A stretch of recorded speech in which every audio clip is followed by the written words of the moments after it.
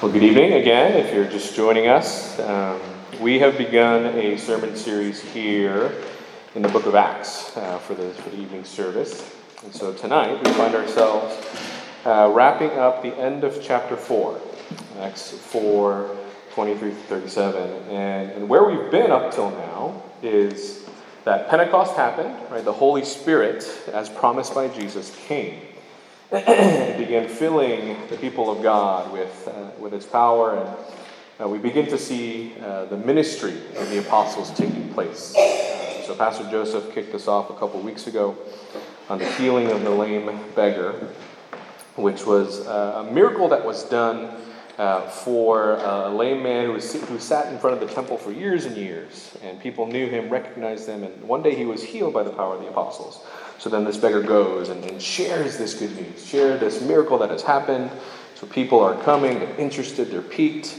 Some people are believing in what the apostles are doing, and others are not. And particularly so, Peter and John are then brought before the Jewish council and warned and threatened to say, stop doing what you're doing, or we will enact violence upon what you're doing there. And so this is where we find ourselves in this part of the narrative, is immediately after, how did the apostles respond? So if you will let me, I'll read us the passage for tonight. I'll read God's word. And as is custom here, if you would respond with thanks. From Acts chapter 4. When they were released, that is Peter and John, they went to their friends and reported what the chief priests and the elders had said to them. And when they heard it, they lifted their voices together to God and said, Sovereign Lord, who made the heaven and the earth and the sea and everything in them, who through the mouth of our father David, your servant, said by the Holy Spirit, why did the Gentiles rage and the peoples plot in vain? The kings of the earth set themselves, and the rulers were gathered together against the Lord and against his anointed. For truly in this city there were gathered together against your holy servant Jesus, whom you anointed, both Herod and Pontius Pilate, along with the Gentiles and the peoples of Israel, to do whatever your hand and your plan had predestined to take place. And now, Lord, look upon their threats and grant to your servants to continue to speak your word with all boldness, while you stretch out your hand to heal, and signs and wonders are performed through the name of your holy servant Jesus. And when they heard and when they had prayed, the place in which they were gathered together was shaken, and they were all filled with the Holy Spirit, and continued to speak the word of God with boldness. Now the full number of those who believed were of one heart and soul, and no one said that any of the things that belonged to him was his own, but they had everything in common. And with great power the apostles were giving their testimony to the resurrection of the Lord Jesus, and great grace was upon them all. There was not a needy person among them, for as many as were owners of lands or houses sold them and brought the proceeds of what was sold and laid it at the apostles' feet, and it was distributed to each as they had need.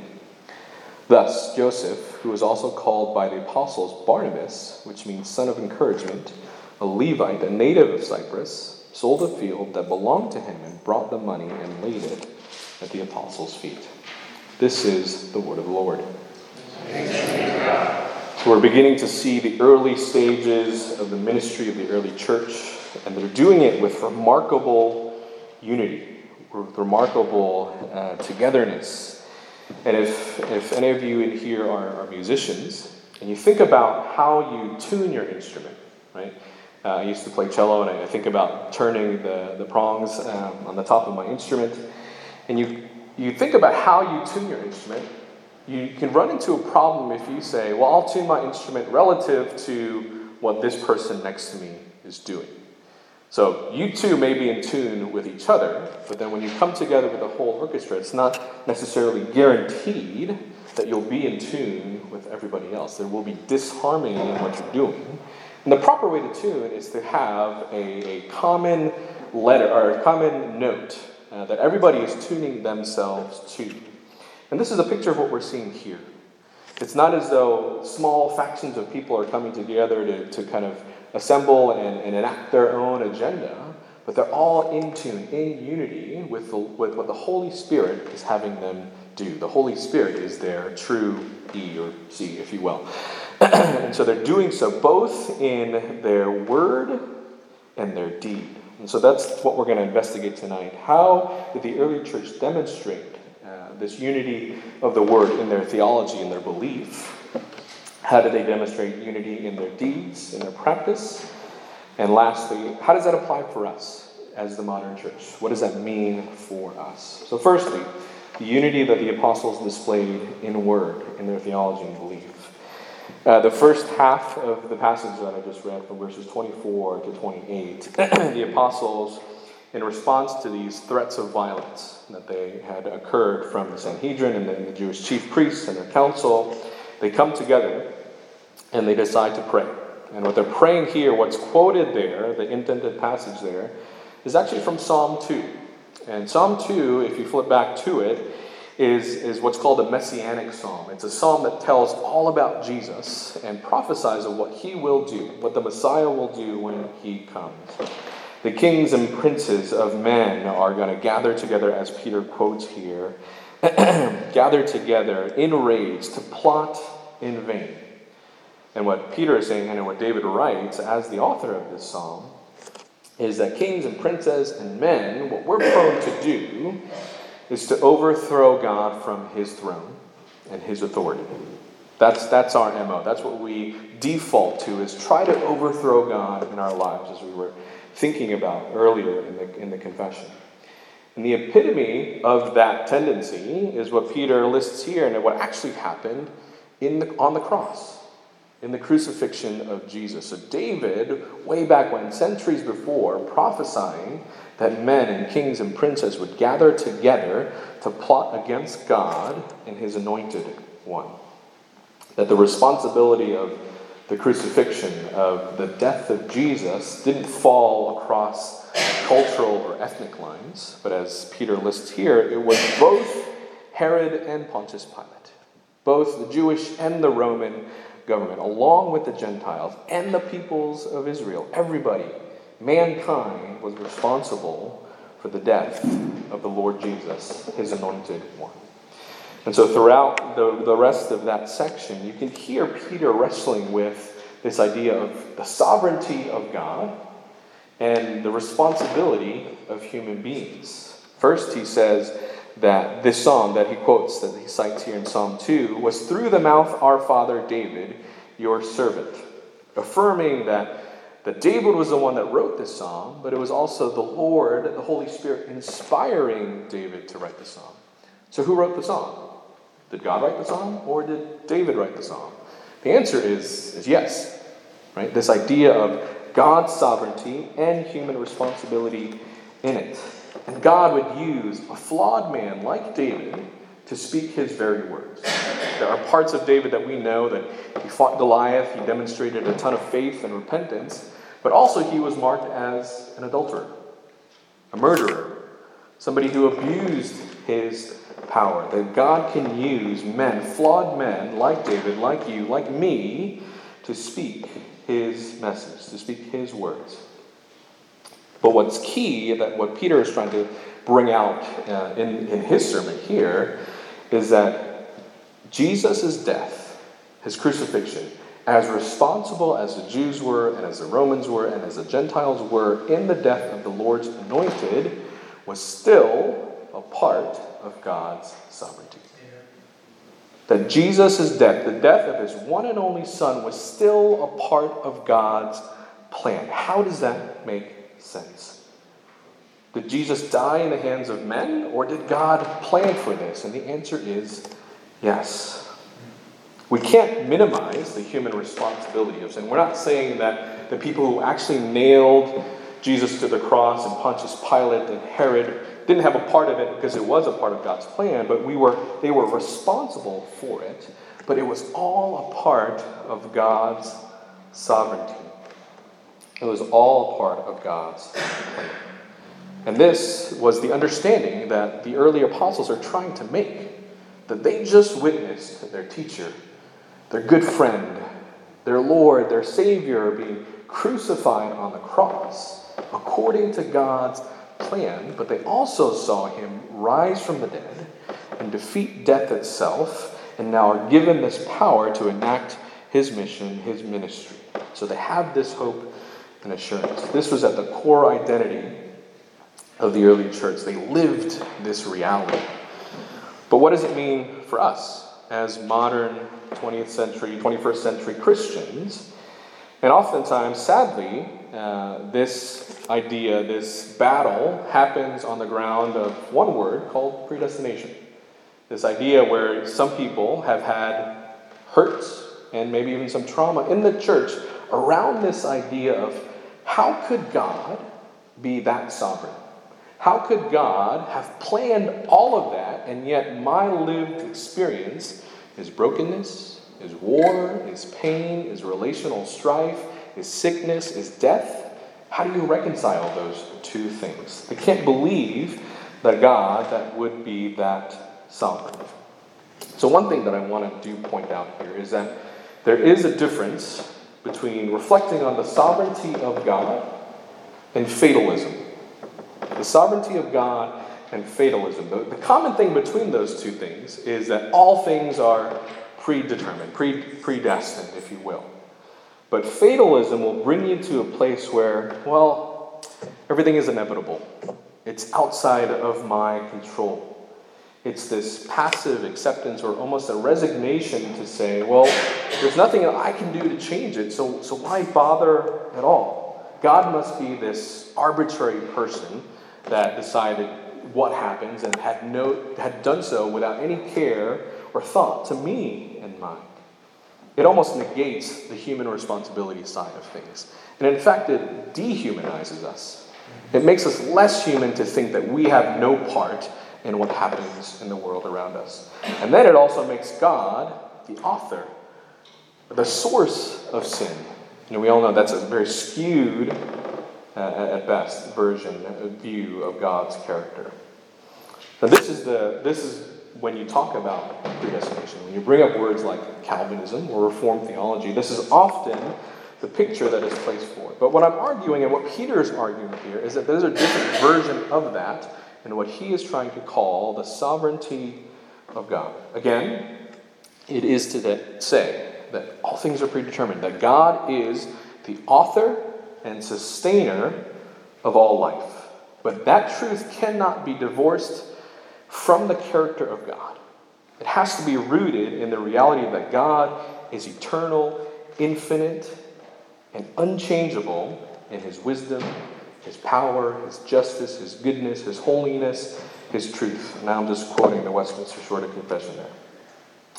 That we have the power to make choices, and that we are a part of a broader plan, of God's plan to enact his goodness, his glory, his justice. Because as we said before, even the death of his own son was a part of that plan. That this is the basis for all of our hope and assurance that we have. That we believe in a God who is in control. That he is that sovereign. So that's good theology, but what does that mean for us in practice? Is to then say, if you were to put those two things in case studies, fatalism and the sovereignty of God in, let's say, counseling sessions. Let's say you're approaching somebody who's grieving, who's just experienced immense loss, who's going through a really tough time.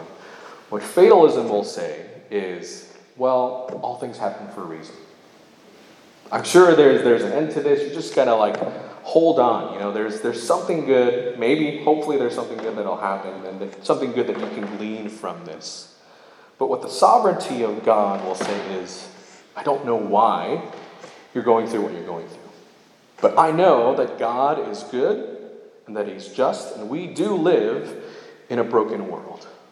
Now, I may not know why you're going through what you're going through, but I believe in a God who would send his only son for me, for you, to die. So at the very least, we believe in a God who knows pain and suffering and loss. So we may not have the full explanation or logic to why you're going through what you're going through now, but we believe in a God who experiences pain and suffering himself and has promised us an answer, a restoration, and all things restored when he comes again. You see the difference there? Fatalism and the sovereignty of God. That the sovereignty of God is rooted in exactly who God is. And fatalism says, well, everything's inevitable. Everything's fate. It all happens for a reason. So we approach God in light of his sovereignty, in light of his goodness, of his plan for us, because we know that as he has planned, Jesus reigns supreme. Jesus reigns in his life, his death, and his resurrection. And that we can approach him the very way that the apostles approached him, in prayer, in assurance, in dependence on him. This is their theology that they're displaying here, their unity, their one accord in what they believe. And so then how did they begin to live it out? As we continue to read in those verses, what about the early church in its practice?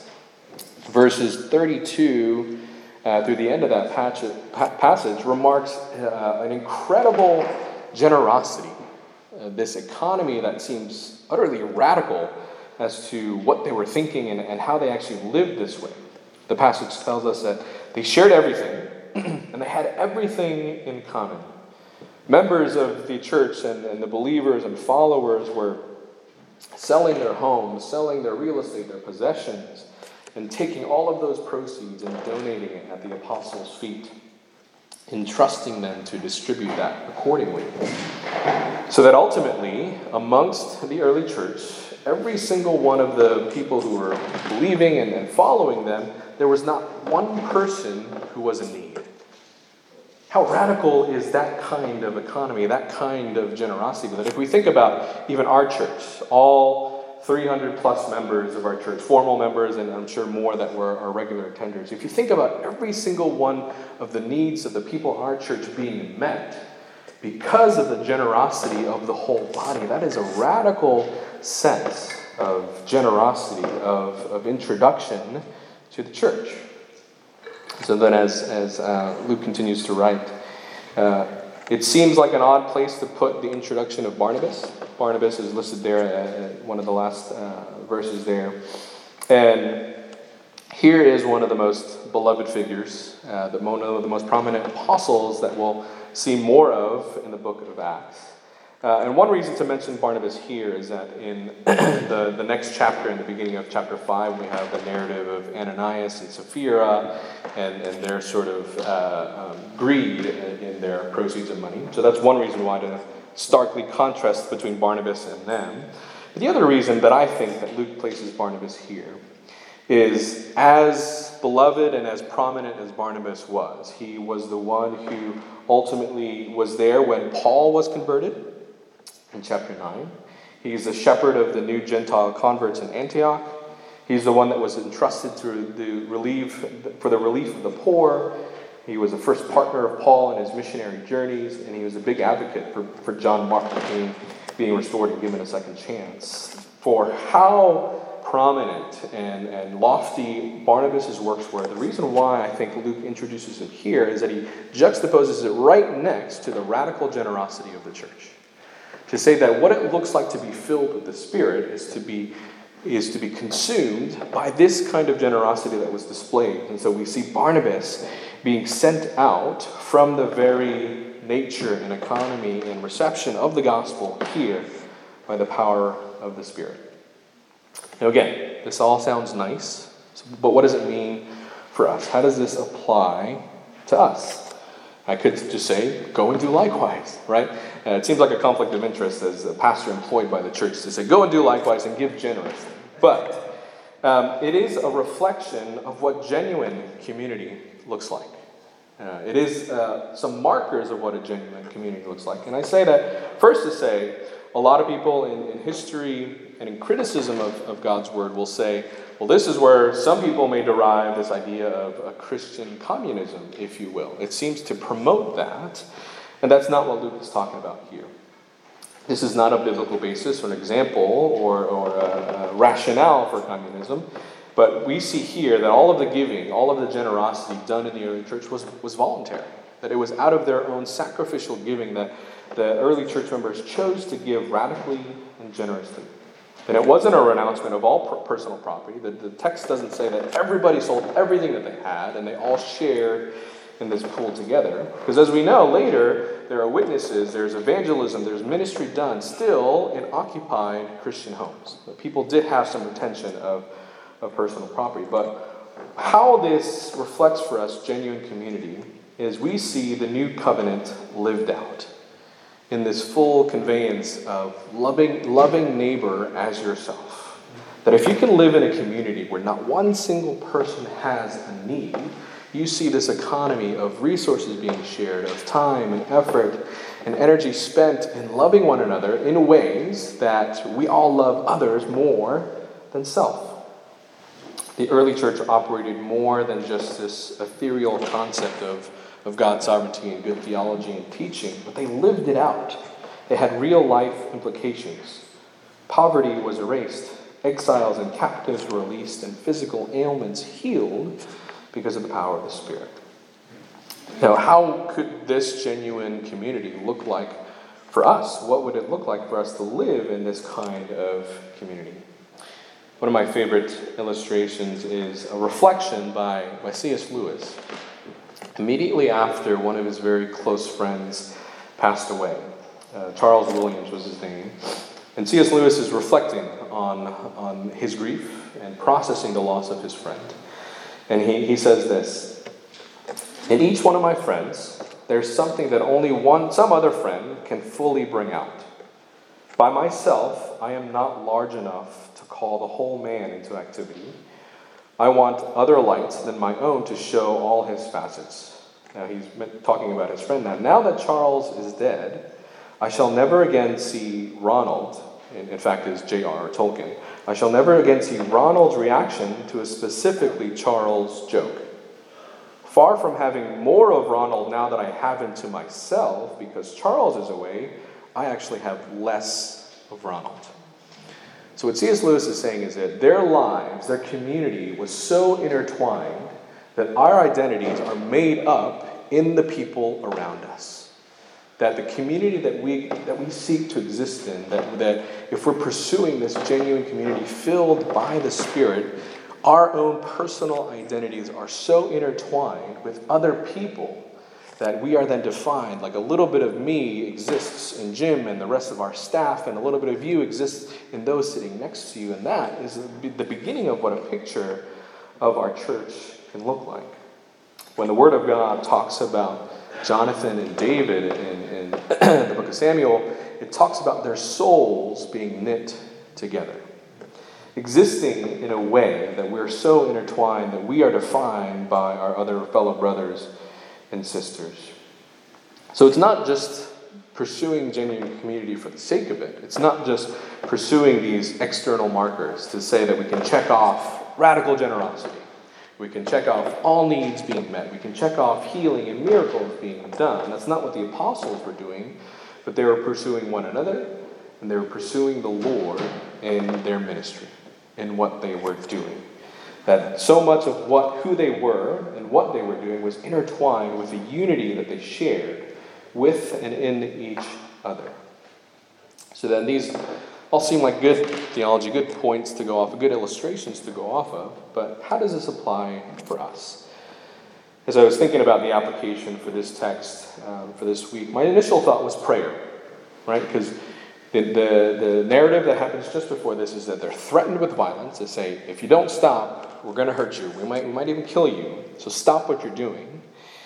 And Peter and John's immediate and first response was to go back and pray. Was to go back to their community and say, we have to go to the Lord in prayer.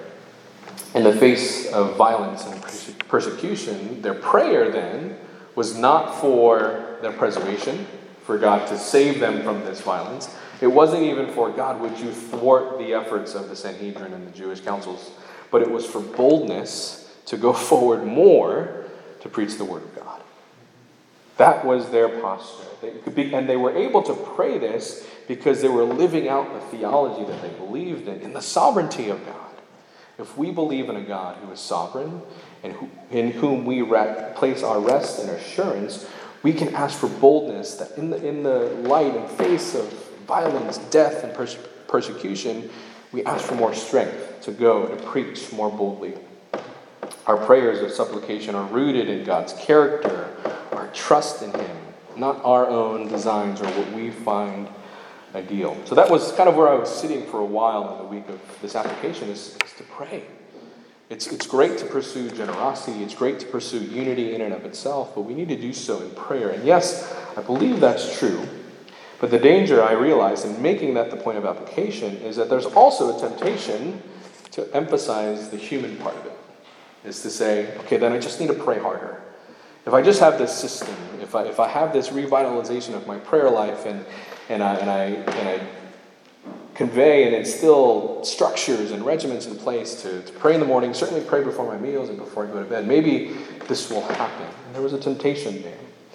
And so I quickly landed on another application for this passage, and that's to say, be filled with the Spirit. Be filled with the Spirit of God, as it says in verse 31. And when they had prayed, the place in which they were gathered together was shaken, and they were all filled with the Holy Spirit and continued to speak the word of God with boldness. Be filled with the Spirit of God. And you're sitting there and now saying, well, Nameun, how do we do that? How do we be filled with the Spirit of God? How is that a point of application? That's nothing I have control over, and that's exactly my point. Is this idea that we believe in a God who is sovereign. That when we read this passage, it's tempting to think of the 10 best things for the church to do to model the early church to be successful. It's certainly my temptation as the executive pastor of the church to pick apart this and the strategies and what they did wrong, and how to go forward with a better posture, better competence. But the only reason the apostles were able to do what they did and have the effect that they did is because they were filled with the Spirit of God. And they did so in unity. So one way to, pursue being filled with the Spirit is to pursue one another. Is to pursue God. That we aren't just tuning ourselves to our agenda, what we think is right, or maybe even, this is a good and trusted person, I believe that, maybe I'll just tune myself to them. But tuning ourselves to God and God Himself.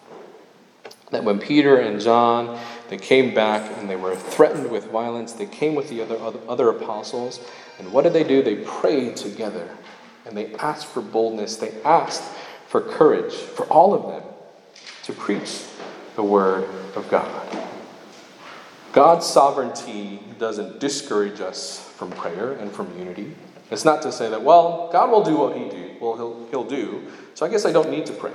Or I guess I don't need to pursue unity. If God is who He says He is, then things will happen, right? Fatalism again. But in the sovereignty of God, it actually encourages us to pursue one another, to live a life in community that is intertwined with one another, and to depend on God in a way to say, I need to pray. In order to pursue God and pursue one another, I need to come to God in utter humility, knowing that I cannot do this apart from His good plan. So we realize it's not a passivity of this, of waiting for us to be filled with the Spirit or doing better, but it's to pursue God, to pursue our love of neighbor as ourselves. And that's exactly the success of the early church, is that they were filled with the power of the Spirit, and that thousands came to hear the gospel and to be converted and to hear the good news that Jesus came, that He died, and that He rose again. And notice how the reason for why they were able to demonstrate this radical generosity. Verse 33. And with great power, the apostles were giving their testimony to the resurrection of the Lord Jesus, and great grace was upon them all. They didn't just preach good sermons about how to give of your belongings, but they preached the resurrection of Jesus to say Jesus came and conquered death. And therefore, we can now live in His hope and power. And that's our prayer for our church as we pursue new building, as we pursue continued efforts for campus ministry, as we pursue one another, as we pursue each other in our sicknesses, in our hard times, in our relational strife, and all of these things, that we would come together pursuing each other in prayer by the power of the Spirit. Let me pray for us. Father, we thank You that This picture of your early church does not have to be one that is distant. Father, that we can tangibly experience and live out what it means to be filled by your Spirit. Lord, you promise us the gifts of your Spirit, not just for the sake of being better people or better communicators or more generous people, but you give us your Spirit because you love us and that you seek to proclaim Christ in all that we do.